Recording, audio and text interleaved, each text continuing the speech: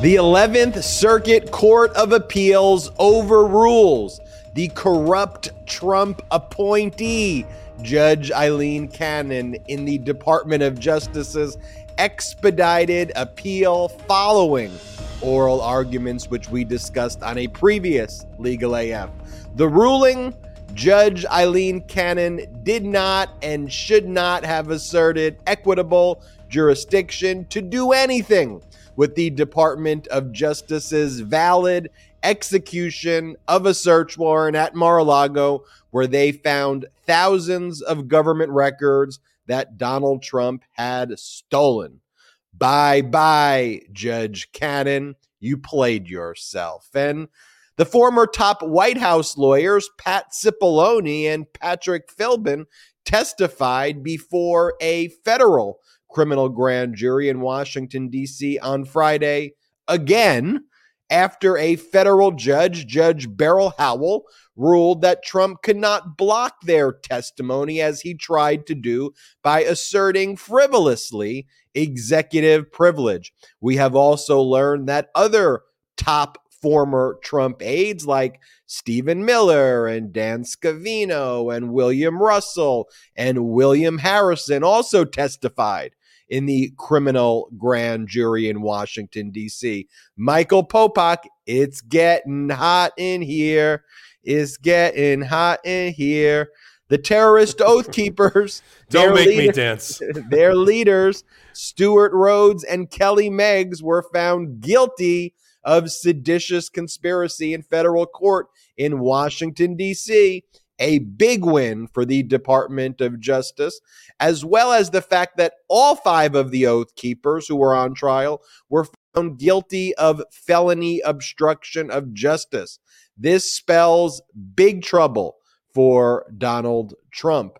And the Supreme Court has agreed to hear oral argument on the Biden administration's expedited appeal of the Eighth Circuit Court of Appeals injunction blocking the student debt cancellation program. What we have is Republican Federalist Society lawyers and judges across the country doing everything they can to block the student debt cancellation program, and the Biden administration doing everything they can to try to fight for student debt cancellation. This is a big week for justice.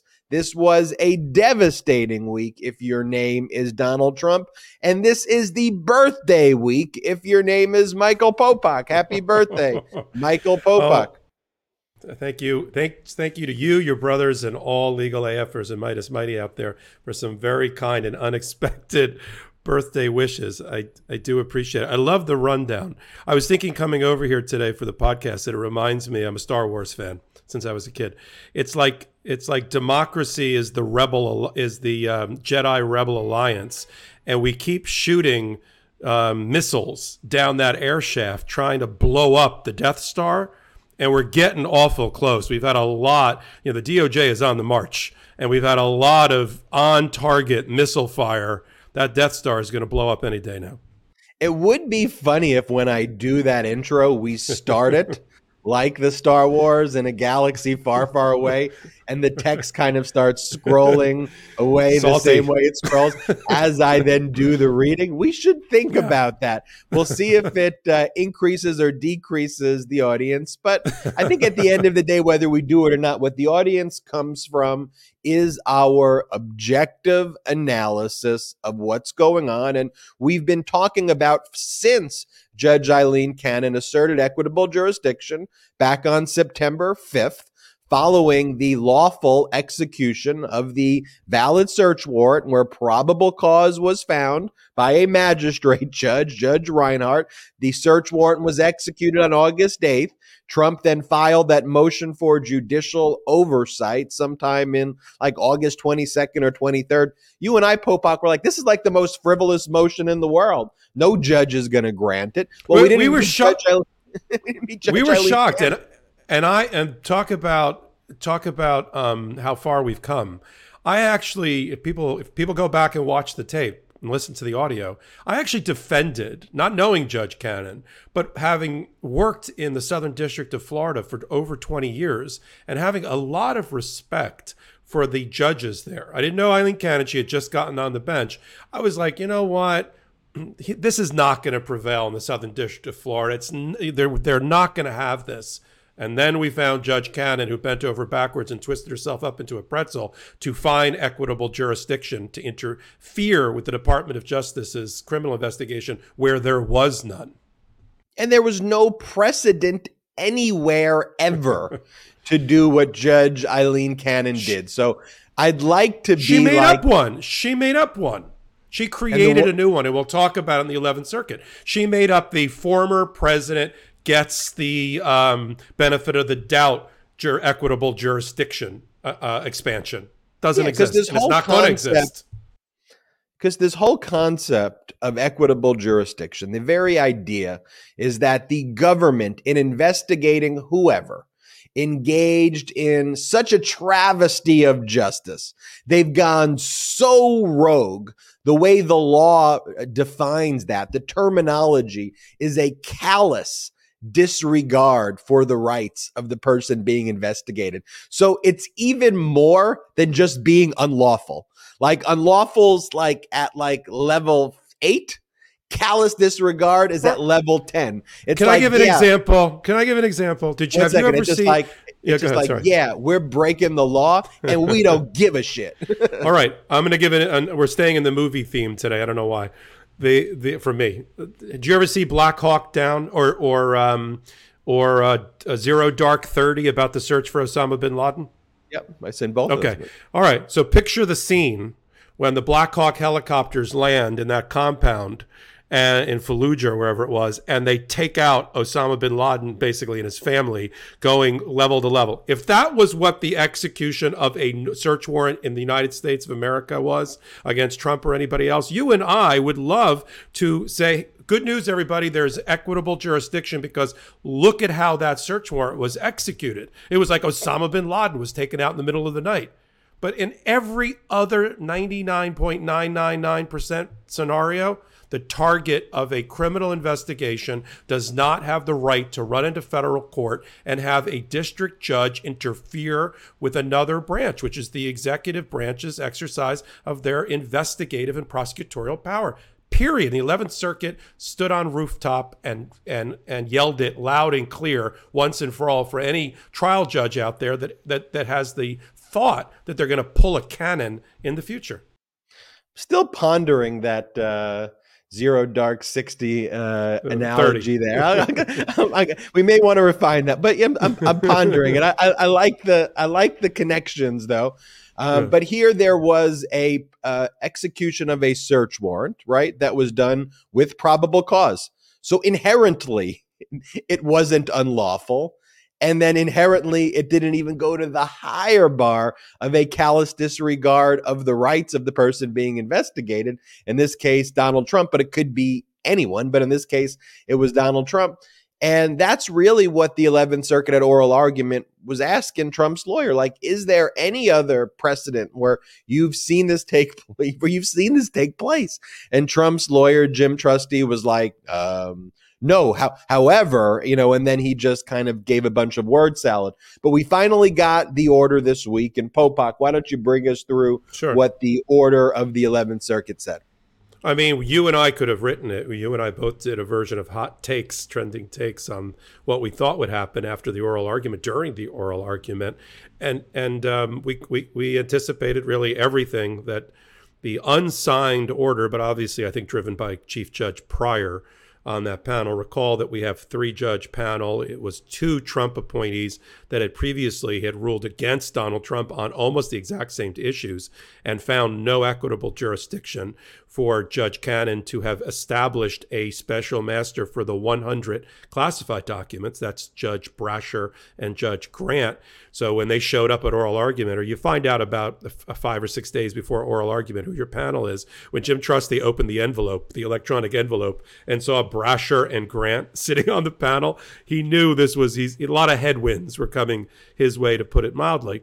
And everything that was addressed in the oral argument, which is usually an opportunity not to rehash every argument, legal argument you've raised in your briefs, but to answer questions and head scratchers that the judges have, and for them to signal to each other and to the advocates what they're troubled by.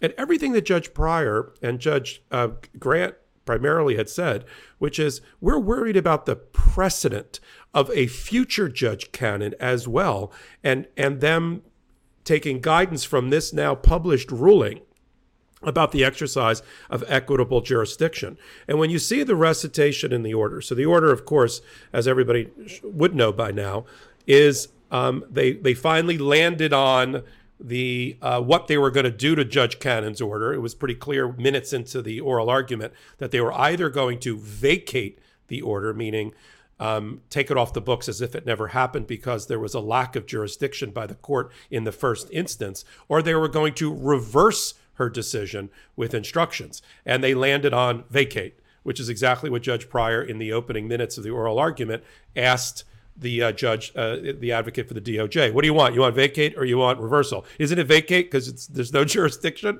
That was the back and forth between the advocate and the bench at that moment, and they settled on vacate with instructions to Judge Cannon to throw out the case, to dismiss the case immediately and don't go any further. Which is now the law of the case and new precedent in the 11th Circuit and beyond, subject to any appeal by Donald Trump in the future. But when you get into the minutia of the 21-page decision, it couldn't be, there's no other kind way to put this. If you're working for Judge Cannon or you're reading it as Judge Cannon, this was a tremendous, unsparing criticism and slapback at a trial judge, that she did everything wrong. And the 11th Circuit panel pointed it out to her. It starts and ends with equitable jurisdiction, just as it did in the earlier appellate case against Donald Trump on the 100 classified documents. The court reminded Judge Cannon and the rest of the trial bench that theirs is a jurisdiction of limited invocation. It is only to be used during the pendency of a criminal investigation or prosecution, sparingly, extraordinarily, in only the most limited of circumstances, because the court sits as a court of limited jurisdiction in federal court. If they don't have jurisdiction, and that's the first searching inquiry that any trial court is supposed to make at the beginning, Cannon wallpapered over it and said, okay, I got jurisdiction because he's a former president. Let's move on. Let's set up a special master. But in their brief, they pointed out a number of places where she conceded, whether she realized it or not, Judge Cannon, that she had made a mistake. The first is she conceded that there was no callous disregard for the rights of Donald Trump, which under the Ritchie analysis, named after a case in the 11th Circuit and other places, is the end of the inquiry. If there is no callous disregard, although there's some other factors that you're supposed to weigh as a trial judge, you're done. And she admitted in her writings that there was no callous disregard. Of course, there's no callous disregard, but he's the former president, and I'm going to bend over backwards to establish a special master. Wrong, they said. They only went through the other three factors like they did in the earlier decision. They said for completeness, just to show her you were wrong on all the factors, and we'll walk you through all of that.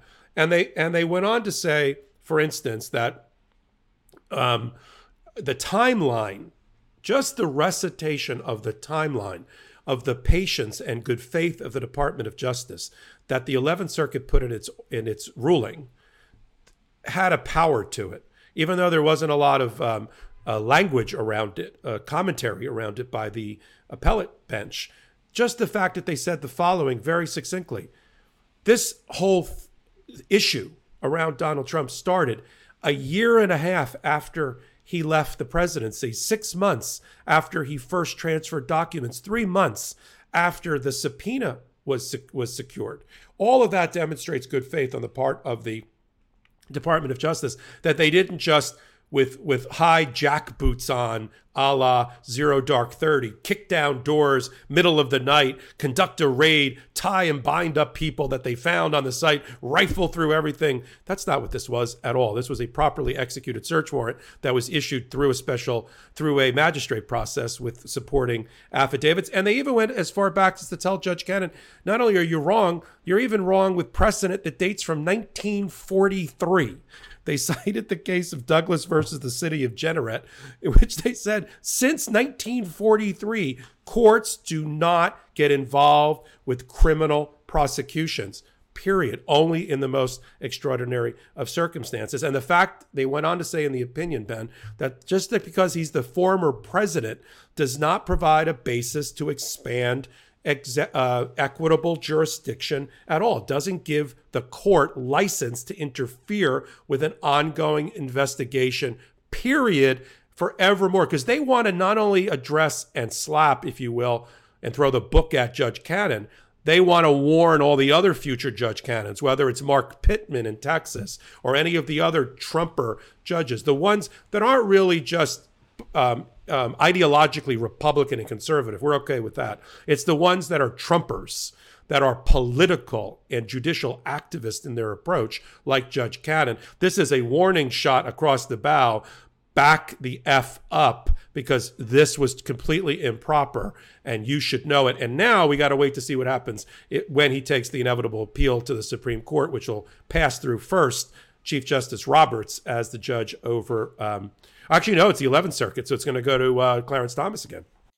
And the same result will happen, undoubtedly, as what happened before when Donald Trump filed the emergency application to the United States Supreme Court to vacate what the 11th Circuit previously did a few months back when it returned the 100 classified records, when the Department of Justice made that very surgical motion relating just to the top secret records to return those.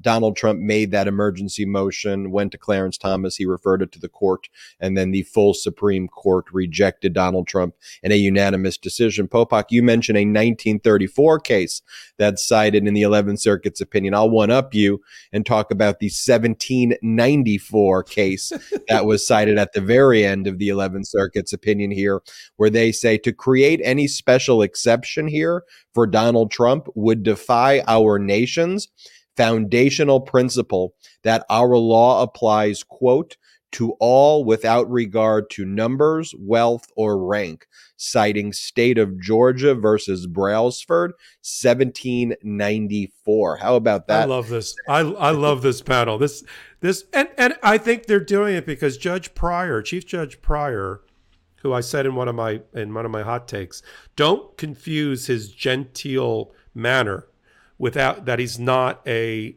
exacting, hard-hitting jurist on issues. And he was everything that he was very concerned about in the oral argument: separation of powers, a court not interfering with the executive branch, exercising what their obligations are in our adversarial justice system of investigation and prosecution, not interfering with that, the separation of powers, the future precedent for other Judge Cannons, the equitable jurisdiction being so limited, the lack of callous disregard as a finding by Judge Cannon. All of those things animate the ruling. That's why I think Judge Pryor wrote it, even though they all joined it. It's unsigned. It's, as you have referred to in the past, a per curiam decision of the 11th Circuit.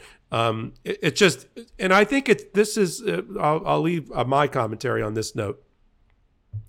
It is a tremendous case study for our legal AFers out there of watching, because many of them listen to our commentary, but you posted the 11th Circuit oral argument, the audio, and listen to it, and then watch in real time that end up in a week later in a 21-page decision.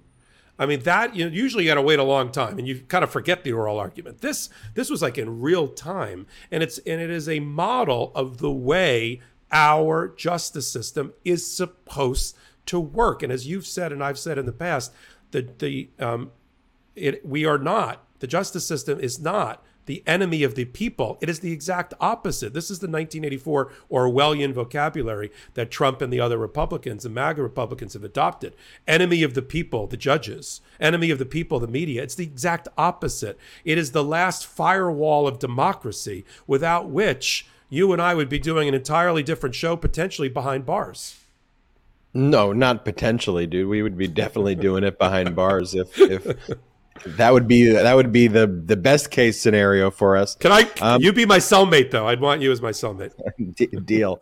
Okay, so what happens next is the special master process would come to an end as well, because the special master's authority, Judge Ray Mandiri, emanates from the unlawful assertion of jurisdiction. So that's going to be shut down. So no more special master. But Judge Ray Mandiri did a very admirable job. By law, it takes 7 days for a mandate to issue from a Circuit Court of Appeals ruling.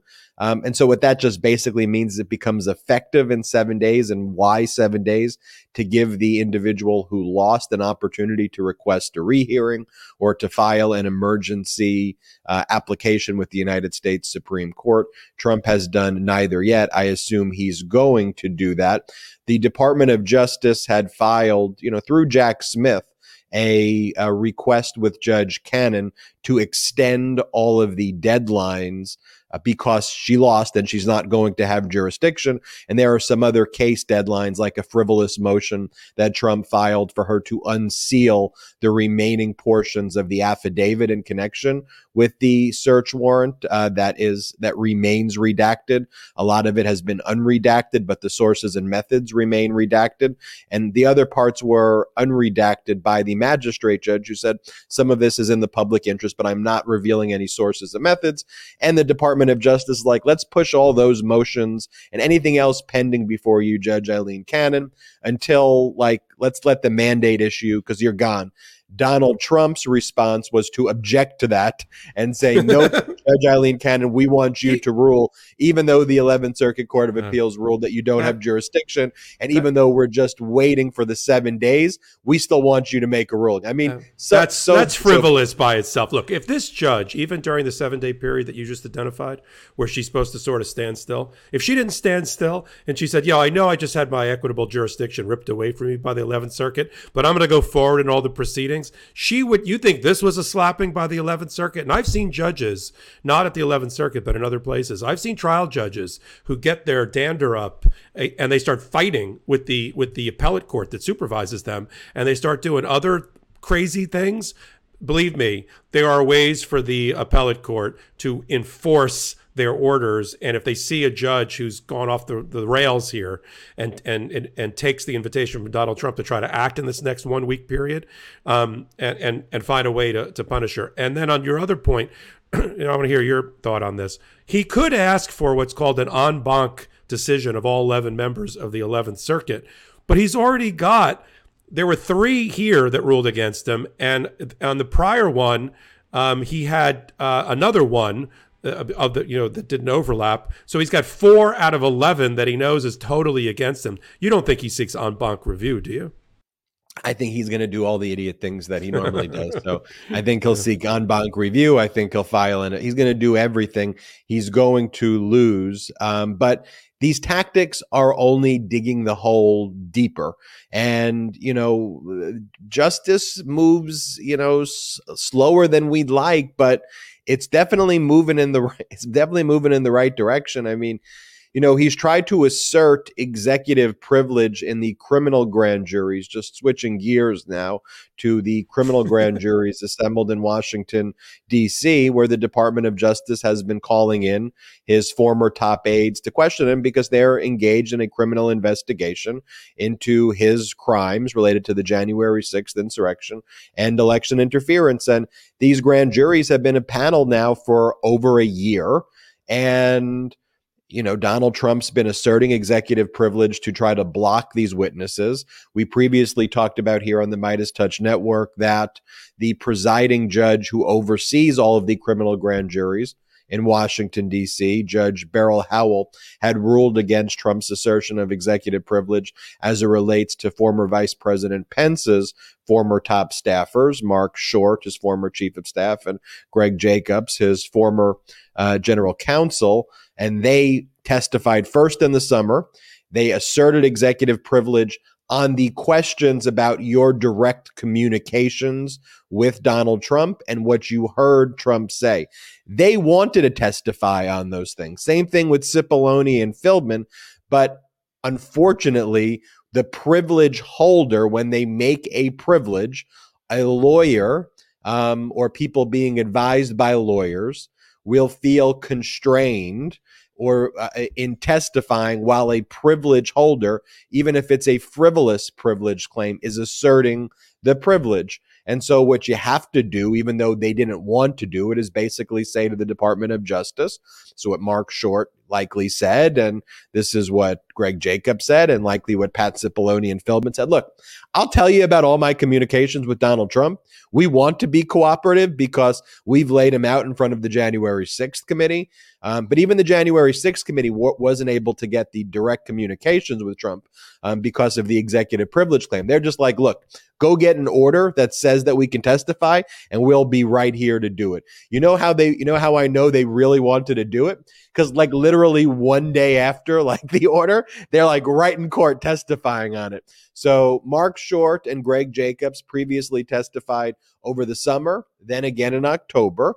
And now Trump's former top White House lawyers, Pat Cipollone, who was literally the White House counsel, and Patrick Philbin, who is Cipollone's top deputy, they first testified in September. They had to assert the privilege. They didn't want to, but they said Trump's asserting the privilege, so we're letting you know about the privilege. And then the Department of Justice filed a motion to compel. And then Judge Beryl Howell, the judge overseeing the criminal grand juries, compelled their testimony and said there is a compelling need.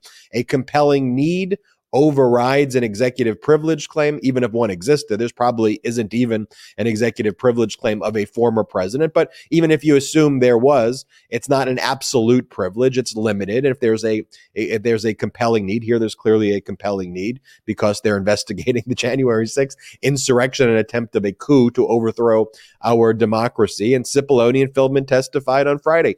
This adds to Stephen Miller testified earlier in the week. And other Trump top staffers, former staffers, Scavino, Russell, Harrison, all testified as well. So things are moving very quick with Jack Smith here, Popok. What's your take? Yeah. Continuing our podcast-long use of the wheels analogy, you said earlier that the wheels are moving slowly, but, they're moving in the right direction. If you're trapped under the wheel, it's not moving fast enough. And right now, Trump has been dragged, rightly so, under the wheel of justice, and Jack Smith is sitting, in the wheelhouse, grinding away, even though he's still sitting apparently at The Hague because of that broken leg. Trust me, there's no, to continue to mix metaphors, there's no grass growing under Jack Smith's feet. And Pat Cipollone, you're exactly right about Pat Cipollone and Philbin. They've been waiting. They invited the Department of Justice to strip away the executive privilege defense and barrier that they've been putting up. And this is one example, and I talked about it on one of my hot takes, about there is a turf war going on, unfortunately, and it's unfortunate to democracy and justice between the Department of Justice and the Jan 6 committee. The Jan 6 committee just is not turning over 1,000+ witness statements and evidence fast enough to the Department of Justice, as the Jan 6 committee, unfortunately, is going through a going out of business sale. They should be turning these things over faster, and it's requiring the Department of Justice to recreate bodies of evidence and investigative leads and witness statements when they really shouldn't have to. And so they're taking a lot of flack. It's been 4.5 months of 5 months of continued haggling between DOJ and Jan 6 committee chairman to get the material. Here's one example where the Department of Justice has a leg up on what the Jan 6 can do. Jan 6 committee can't compel a witness to drop a privilege. that's rightly asserted. They can go seek contempt if they're not going to testify. We all saw that with Bannon, with Meadows, and that kind of thing. But they can't say, "Oh, we don't like the fact that you've asserted the attorney-client privilege or the executive privilege," and there's no process. There's no Judge Beryl Howell secret court set up for the judiciary, for the judicial assertion in the legislative branch. So, as we've said over and over again, DOJ trots themselves into Judge Beryl Howell's secret because she's supervising all of the confidential, secretive grand jury process, and one by one methodically strips away executive privilege and attorney-client privilege from lawyers and West Wing people for Donald Trump, one at a time. Some, as you said, Ben, rightly so, it's not that hard to strip away because the other side isn't really fighting it if that's the way the decision is. But in their negotiations and all of this final testimony, it starts as a contact between the Department of Justice and the witness. In this case, let's use Pat Cipollone. And there's a negotiation. Where are the limits of what you're going to tell us as a witness? And Pat Cipollone was very candid. These are the areas of inquiry I don't feel I can answer without asserting executive privilege. So the Department of Justice, with that in hand, goes to Beryl Howell, the chief judge in D.C., circuit, and says, this is the reason executive privilege should fail, or attorney-client privilege. I find it very interesting. We're beyond attorney-client privilege, which usually is the most sacrosanct. It's very difficult to rip away attorney-client privilege. That's apparently gone, either under the crime fraud exception to stripping it away or otherwise. And now we're just down to lawyers asserting not their normal privilege of attorney-client, but executive privilege because they're in the executive branch with the president. And now that's been stripped away. And as you said, it immediately led to 6 hours of testimony by Pat Cipollone and 4.5 hours by Philbin moments after Beryl Howell ruled. What we don't know, we can only speculate as to, is what grand jury they were testifying in. Because they were in, we assume from reporting, from watching the door open and close and the front door of the courthouse open and close, that they are testifying before one grand jury. But we don't know sitting here now whether it's the Mar-a-Lago documents grand jury, because Cipollone was involved with that, as was Philbin, or it's the fake electors grand jury, or it's the Jan 6 failure to transfer power grand jury. One of those three. We don't know it's the January 6th grand jury. I mean, it's not the document grand jury. I mean, it can't be any of the others. It's the election interference January 6th. Why is it in Mar-a-Lago? Well, because previously all of the reporting was that it didn't have to deal with the stolen records because that was after after he was in office. So the executive privilege part related, all of the fight was over the testimony, what Donald Trump was actually saying on January 6th. Well, we'll have to see about that. I'm not sure it's that clear.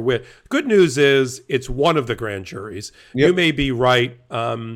Or they might be, listen, Jack Smith is also in charge of Mar-a-Lago. It could be ripping away any of the executive privilege document issue once and for all. But you're right. If it's 6 hours and 10 hours in total for the two of them, it probably isn't over the documents. I'll give you that. That is very good. So look, we're gonna have to see. Jack Smith, though, I want everybody to rest assured. I know there's been some trolling that's mainly being perpetrated by the Republicans that want to get Democrats and progressives upset that Jack Smith is still in the Netherlands as of this reporting with his mending broken leg. Don't worry about any of that. Who cares? We live in a work from home, Zoom, secure environment.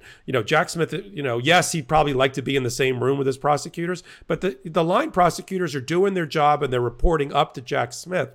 Whether he's sitting in the Netherlands on a time change, zone change difference, who cares? He's getting the documents. Everything's electronically filed. There's not a thing that's important that at his level that he wouldn't have to sign off on that he's not involved with. We don't care about the hours of the day. So everybody relaxed. It doesn't matter. There hasn't been the need for a court appearance. He wouldn't have argued the 11th Circuit appeal. That's for others to do. He will make an appearance in court when it matters. It's almost like diplomacy. You don't trot the president out for the lower level negotiations of diplomacy between ministers and secretaries of state. You wait to bring him in at the end when there's something really, really valuable so that his credibility and his reservoir of goodwill is not wasted. Same thing for Jack Smith. You don't bring him out to like every hearing. You bring him out for the things that matter. A trial of Donald Trump, the announcement that Trump is going to be prosecuted. I assure you, he will be standing at the podium when that happens.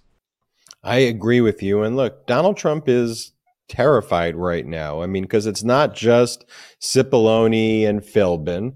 It also is Stephen Miller, who was his speechwriter. And remember, Stephen Miller had removed references on the speech at the Ellipse on January 6th that talked about the going to the Capitol and going after Pence and all of those things. And Trump added all of that stuff back in. So Stephen Miller. I think Kellyanne's worse for him, potentially. Kellyanne testified, though, before the January 6th committee. I don't believe she testified before the federal grand jury. I'm sure she will testify before the federal grand jury, but she spoke before the January 6th committee. Scavino spoke before the federal grand jury. William Russell spoke before the federal grand jury. William Harrison spoke. William Russell and Will Harrison are the people who were around Trump who would always hold his files and hold his boxes and things like that. And so Jack Smith, though, is moving as aggressively as you possibly can right now. Here was a statement that Trump put out this morning calling for the termination of the United States Constitution. I'm not making this up. I mean, he's the most treasonous maniac in the world. So with the revelations of massive widespread fraud and deception and working closely with big tech companies, the DNC and the Democrat Party, do you throw the presidential election results of 2020 out and declare the rightful winner? Or do you have a new election? A massive fraud of this type and magnitude allow for the termination of all rules, regulations, and articles, even those found in the Constitution. Our great founders did not want and would not condone false and fraudulent elections.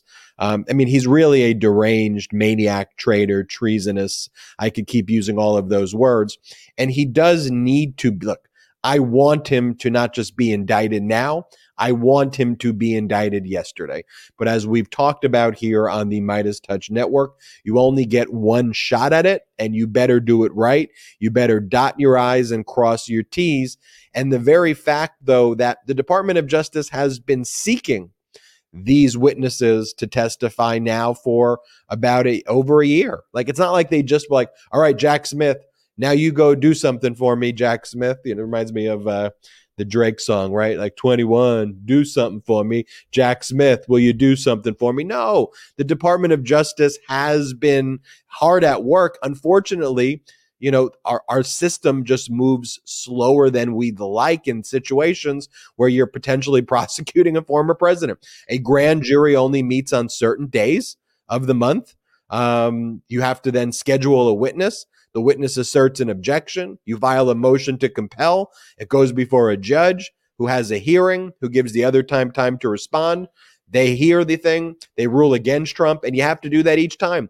The Department of Justice has been steadfast. They've been hard at work, and now the walls are definitely closing in more. And that's why we're seeing statements like that from Trump. A lot more to talk about here on Legal AF. We got to talk about the terrorist Oath Keepers being found guilty of seditious conspiracy. Their leaders, Ali Stewart Rhodes and Kelly Meggs. And we got to talk about what's going on in the student loan litigation, where all the Federalist Society right-wingers are trying to block the student debt cancellation program, and they've been successful in blocking Biden's student debt cancellation program. But before going there, I want to talk to you about Athletic Greens. Today's program is brought to you by Athletic Greens, the health and wellness company that makes comprehensive daily nutrition really, really simple. With so many stressors in life, it's difficult to maintain effective nutritional habits and give our bodies the nutrients it needs to thrive.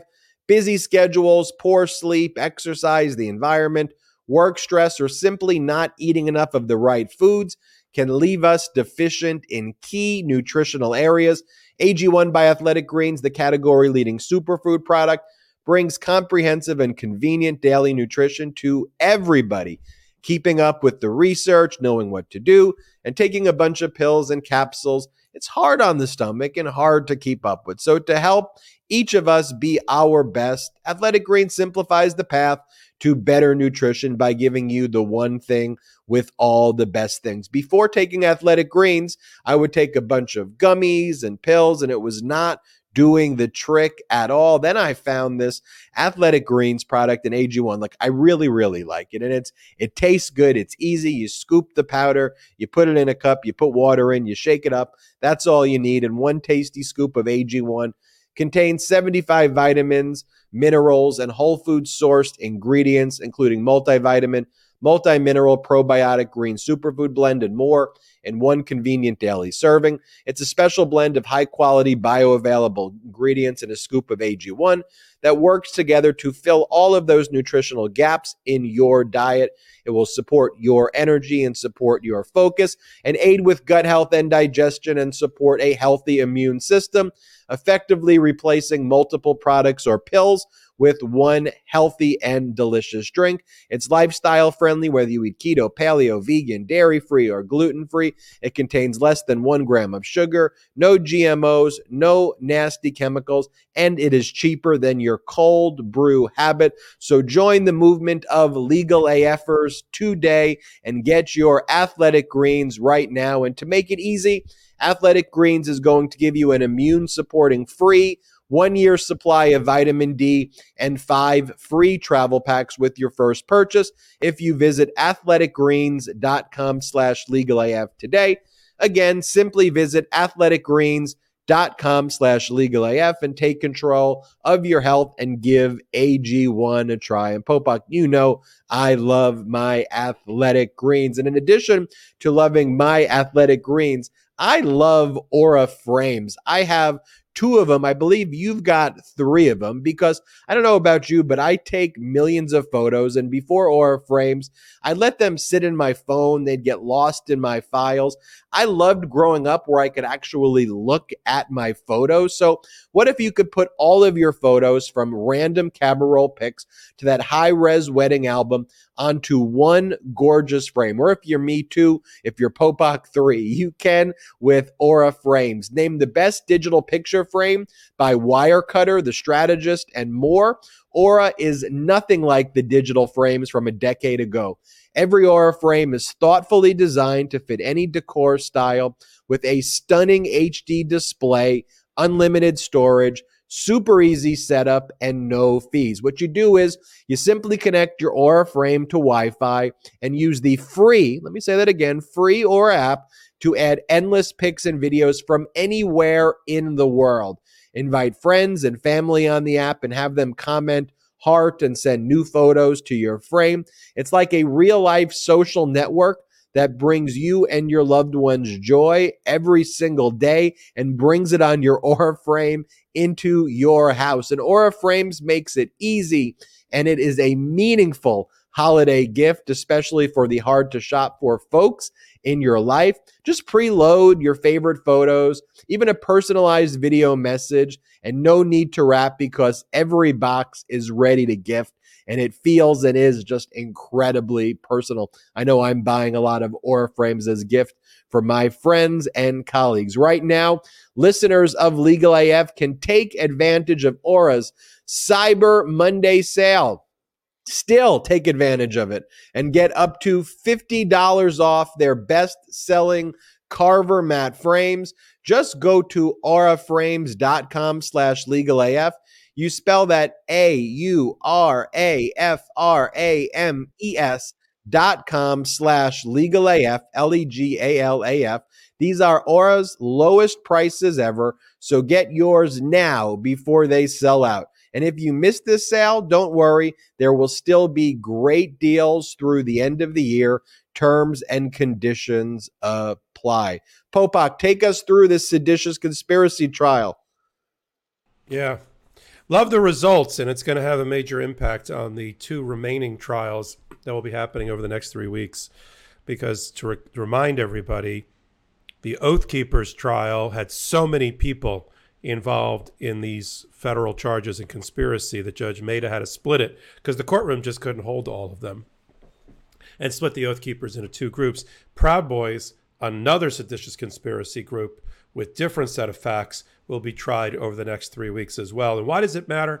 Because the Department of Justice swung for the fences in prosecuting Stewart Rhodes, Kelly Meggs, the head of the Florida chapter of the Oath Keepers, and really decided to go and, as I said, swing for the fences and go for a high risk, high reward set of charges in seditious conspiracy, which is very rarely used. I think it's only been used one or two times in the past by the federal government at all. It has the highest penalty of 20 years plus, and it captures in its web, in its grip, many people can be part of a conspiracy to stop the free exercise of the electoral process and the transfer of power. And there's been reporting that Merrick Garland initially was against it. He was against bringing the seditious conspiracy, almost like, why bother?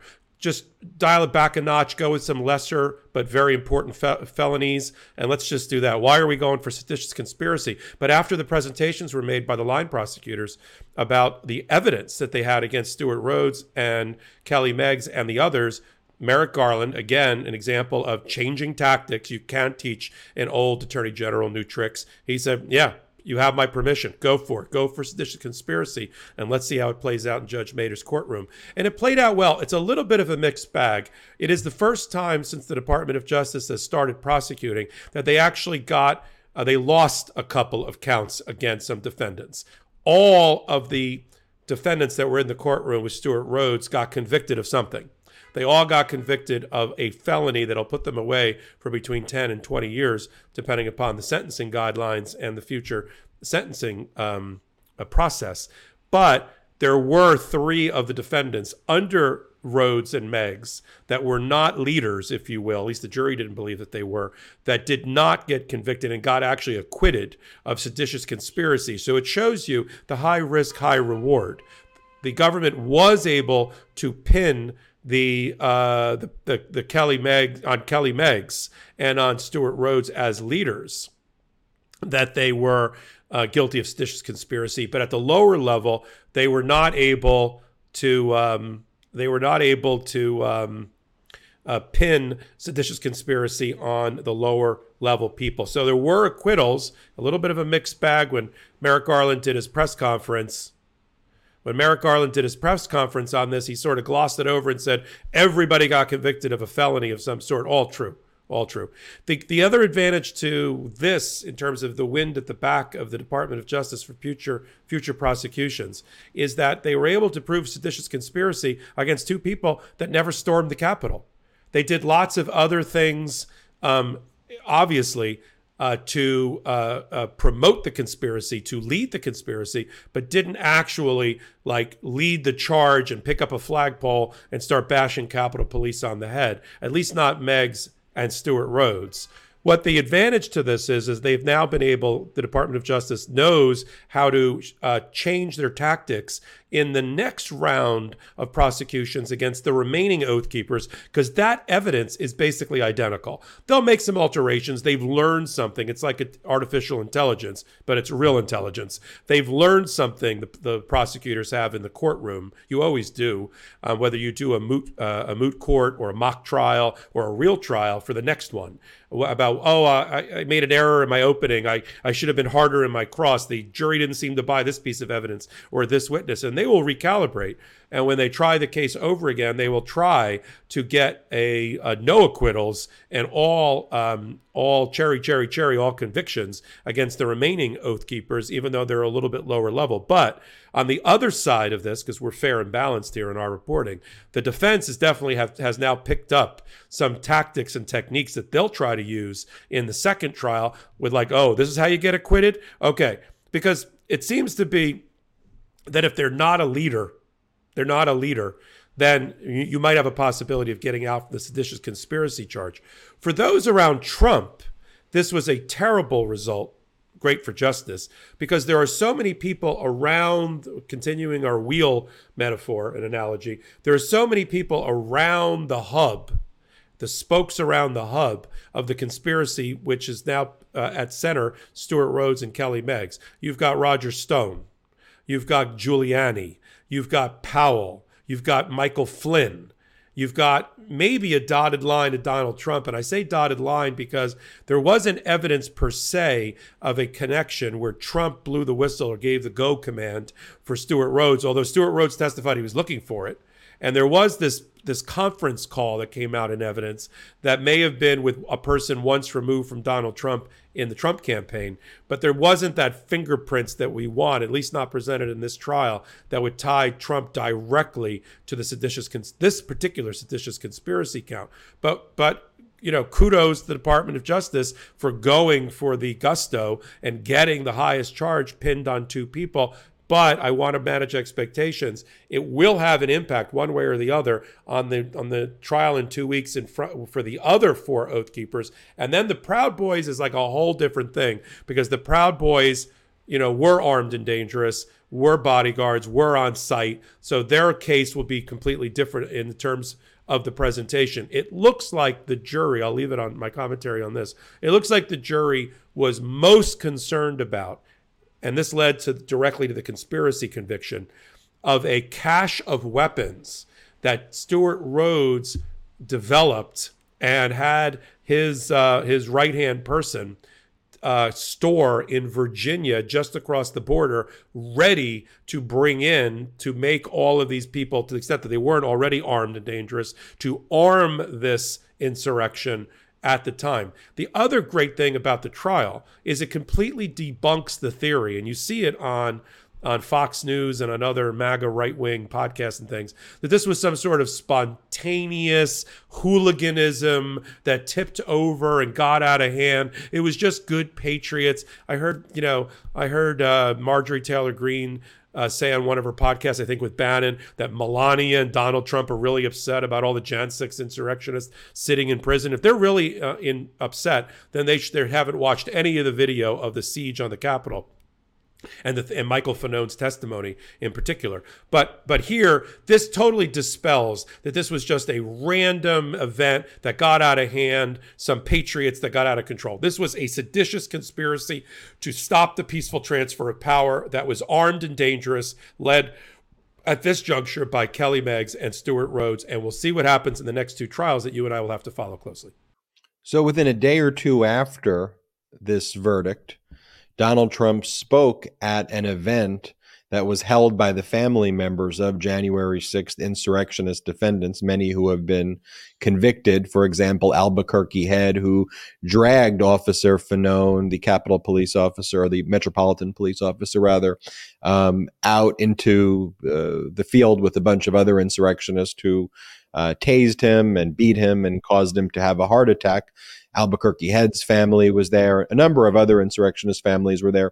And Trump was like the keynote speaker and called them political prisoners and said that what the government's done to you is so horrible and showed solidarity with them. So Trump did that and by the way, one of the Oath Keepers who was convicted at this trial, his family was at that event. So it's not a coincidence. This is part of the further plan that is existing, the seditious conspiracy that exists right now by Donald Trump to overthrow our government. And it's evidenced as the quote I gave earlier, literally saying that we need to terminate our Constitution. And Popak, when you say Trump being linked to this specific seditious conspiracy, it doesn't mean he wouldn't be linked to the overall seditious conspiracy of what took place on January 6th and all the efforts leading to the insurrection. The issue that arose in the Oath Keeper trial was in the quick reactionary force, is what they were calling it, where the Oath Keepers had all of these weapons. They were looking for Trump to invoke the Insurrection Act, as they were told he was going to do, so they could start opening fire on the Capitol building. And they never got that go order specifically, but then they nonetheless had other Oath Keepers, not the ones who were on trial, still storm the Capitol with the other insurrectionists as well. One of the other things to point out also is you mentioned some of the strategy of the defendants. Like, the defendants were not all unified in their defense here and say, we all did this. They were pointing fingers at each other too. And so they pointed the fingers at the leaders who were the most culpable. And then the defense of the others was that This was the defense actually a lot of them tried to make, but it was more believable from the others. Look, those were the leaders. We're just a bunch of morons. We're idiots. Like, that's what the lawyers were arguing. Like, these are a bunch of idiots who say a bunch of dumb shit and they go on their websites and they've been completely brainwashed. Don't hold them accountable for what Stuart Rhodes and Kelly Meggs and the leadership did. You know, they may be guilty of this, but they're not guilty of that. And so as we approach these other potential prosecutions or these other prosecutions that are taking place, my belief is that I think the Department of Justice will try to enter into plea agreements with the remaining 4 or 5 because they likely see, well, we're going to lose on the obstruction charge. We're going to get 20 years. So maybe we try to take 7 or 10 years. And I think the Department of Justice is going to try to cut deals with them. We'll see if they'll take those deals. And then I think also with the Proud Boys trial, the terrorist group, the Proud Boys, with Enrique Tarrio kind of in the shoes there of a Stuart Rhodes. I think the other Proud Boys, the Department of Justice is going to try to get plea agreements. They've already got one plea agreement with one of those Proud Boys. And then I think they'll focus mainly on Tarrio and the leadership. But if you're Enrique Tarrio right now, who, by the way, was hanging out at the White House before the insurrection, he was literally taking selfies right before Christmas of 2020. You're thinking I may be going to jail for the rest of my life there. But very good recap, Popok, on the Oath Keeper seditious conspiracy trial there. And now let's just turn to something we've been very focused on here, because look, it's going to impact 40 million Americans. It's a lot of Americans, and we need to be focused on what the issues are. We're talking about student debt cancellation, and we got to understand that there are two sides to the issue, and there's not both sides to the issue, but there's two sides to the issue. One side are MAGA Republican Federalist Society members who want to block student debt cancellation. They are okay with taking PPP loans. They're okay with big bank bailouts. They're okay with billionaires getting as much tax cuts as possible. They're okay with billionaires getting as much subsidies as possible. They're okay with anything that helps billionaires and really, really wealthy people and them. But when it comes to something like very surgical student debt cancellation impacting primarily people who earn less than $75,000. Technically, it's for people who earn less than $125,000 or as a household, $250,000. And we're talking about $10,000 of government loans or $20,000 if it's a Pell Grant loan. But we've got a flood of lawsuits across the country. We've got a flood of lawsuits across the country from all these Federalist Society people going in front of Federalist Society judges to try to block the student debt cancellation program. They've lost mostly everywhere, but they found two receptive audiences, one in the Northern District of Texas before Judge Mark Pittman, a Trump appointee there. And they found another receptive audience before the Eighth Circuit Court of Appeals, which oversees the Eastern District of Missouri, where a George W. Bush judge ruled against the Federalist Society attempt to block student debt cancellation there and found there was no standing there. But you got in Texas, Judge Pittman made the ruling at a nationwide level to rule that the student debt cancellation program was unconstitutional.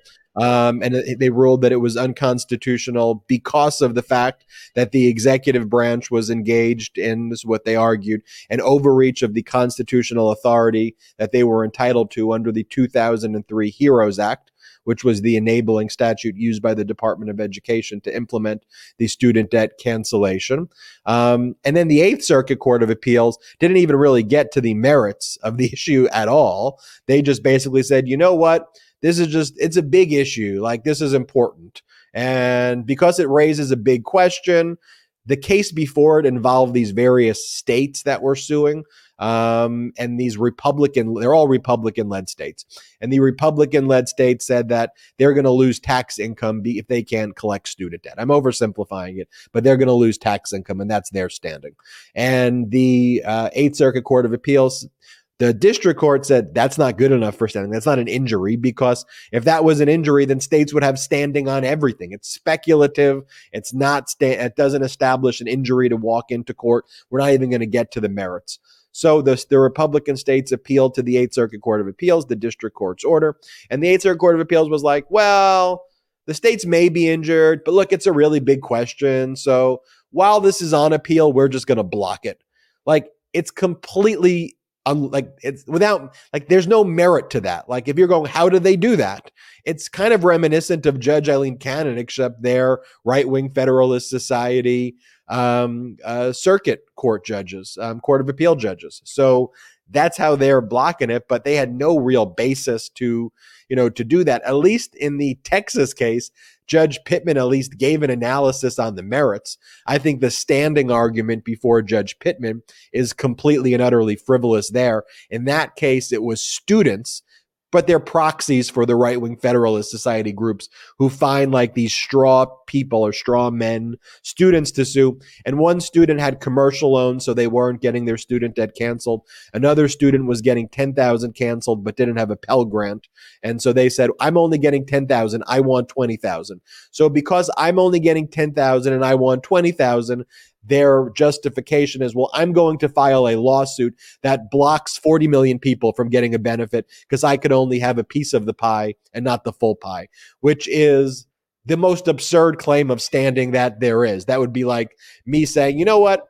I want to sue for anytime the Republicans give a billionaire any benefit, I have standing. I want to sue. I didn't get the tax credits. I didn't get, the benefits. I didn't get the bailout. And so the Department of Justice, through, which represents the Biden administration through the Solicitor General's office, has been filing appeals across the country now to these rulings in the Eighth Circuit and in the district court in Texas. And the Fifth Circuit Court of Appeal, which oversees the Texas ruling, ruled that they weren't going to block the ruling that was by Judge Pittman, but that they were going to expedite oral argument in the appeal there regarding Judge Pittman. So there will be sometime in the next few months oral argument before the Fifth Circuit on federal Judge Mark Pittman's horrible ruling. But then the United States Supreme Court agreed that they would grant certiorari, or grant full oral argument. This isn't the shadow docket we've been talking about. This is like a full briefing, full oral argument, but they'll grant it on an expedited basis to hear it. They're not granting any relief. They're not saying which side won, but they're saying, we will add this to our normal February calendar term and treat this as though it's a case that we would be hearing in our normal course of oral argument, and we'll hear it in February. So on February, you will hear the Department of Justice's appeal to the United States Supreme Court of what the Eighth Circuit Court of Appeals is going to do. Popok, anything you want to add there? What you think the outcome is going to be? Yeah, briefly. So the Supreme Court could have stayed the Eighth Circuit ruling, but did not, chose not to. The Biden administration seemed to be okay with that. Late on Friday, the Biden administration also filed through their Solicitor General, Liz Proliger, a request, and we haven't gotten the ruling yet on it, but a request to the Supreme Court that they stay the Fifth Circuit decision, which has allowed Judge Pittman's ruling to move forward. I doubt the Supreme Court is going to do that. They refuse to stay the Eighth Circuit. I doubt they will stay the Fifth Circuit. But this new tactic that the Biden administration is using through its Solicitor General is interesting. They're giving the Supreme Court basically two options. It's like one from column A or one from column B. Column A is, will you stay the orders of the appellate courts beneath you? And the answer to that has just been no. And column B is, can you put us on an expedited track? And as you said, Ben, it will be on the February full briefing oral argument docket, which is definitely expedited, even though people say, oh, it's February. That is true. However, we'll talk about what the Biden administration has done to ameliorate some of the harm to the 26 million people that have already applied for student debt relief. In terms of the program. I'll talk about that to end the segment in a second. But they said to the Supreme Court, at least on Friday, well, at least put the Fifth Circuit and the Eighth Circuit decision together so that we are getting to the bottom once and for all at the Supreme Court level of the issue of whether the HEROES Act from 2003 gives the power to the Secretary of Education to relieve student loan debt at this level. We think it does. Of course, the other side thinks it doesn't, but let's get to the bottom of it and put the Fifth and the Eighth together so they're on the same track. I think they'll do that. I think the Supreme Court will consolidate the Fifth and the Eighth Circuit to have that whole substantive issue heard in February, which we will cover.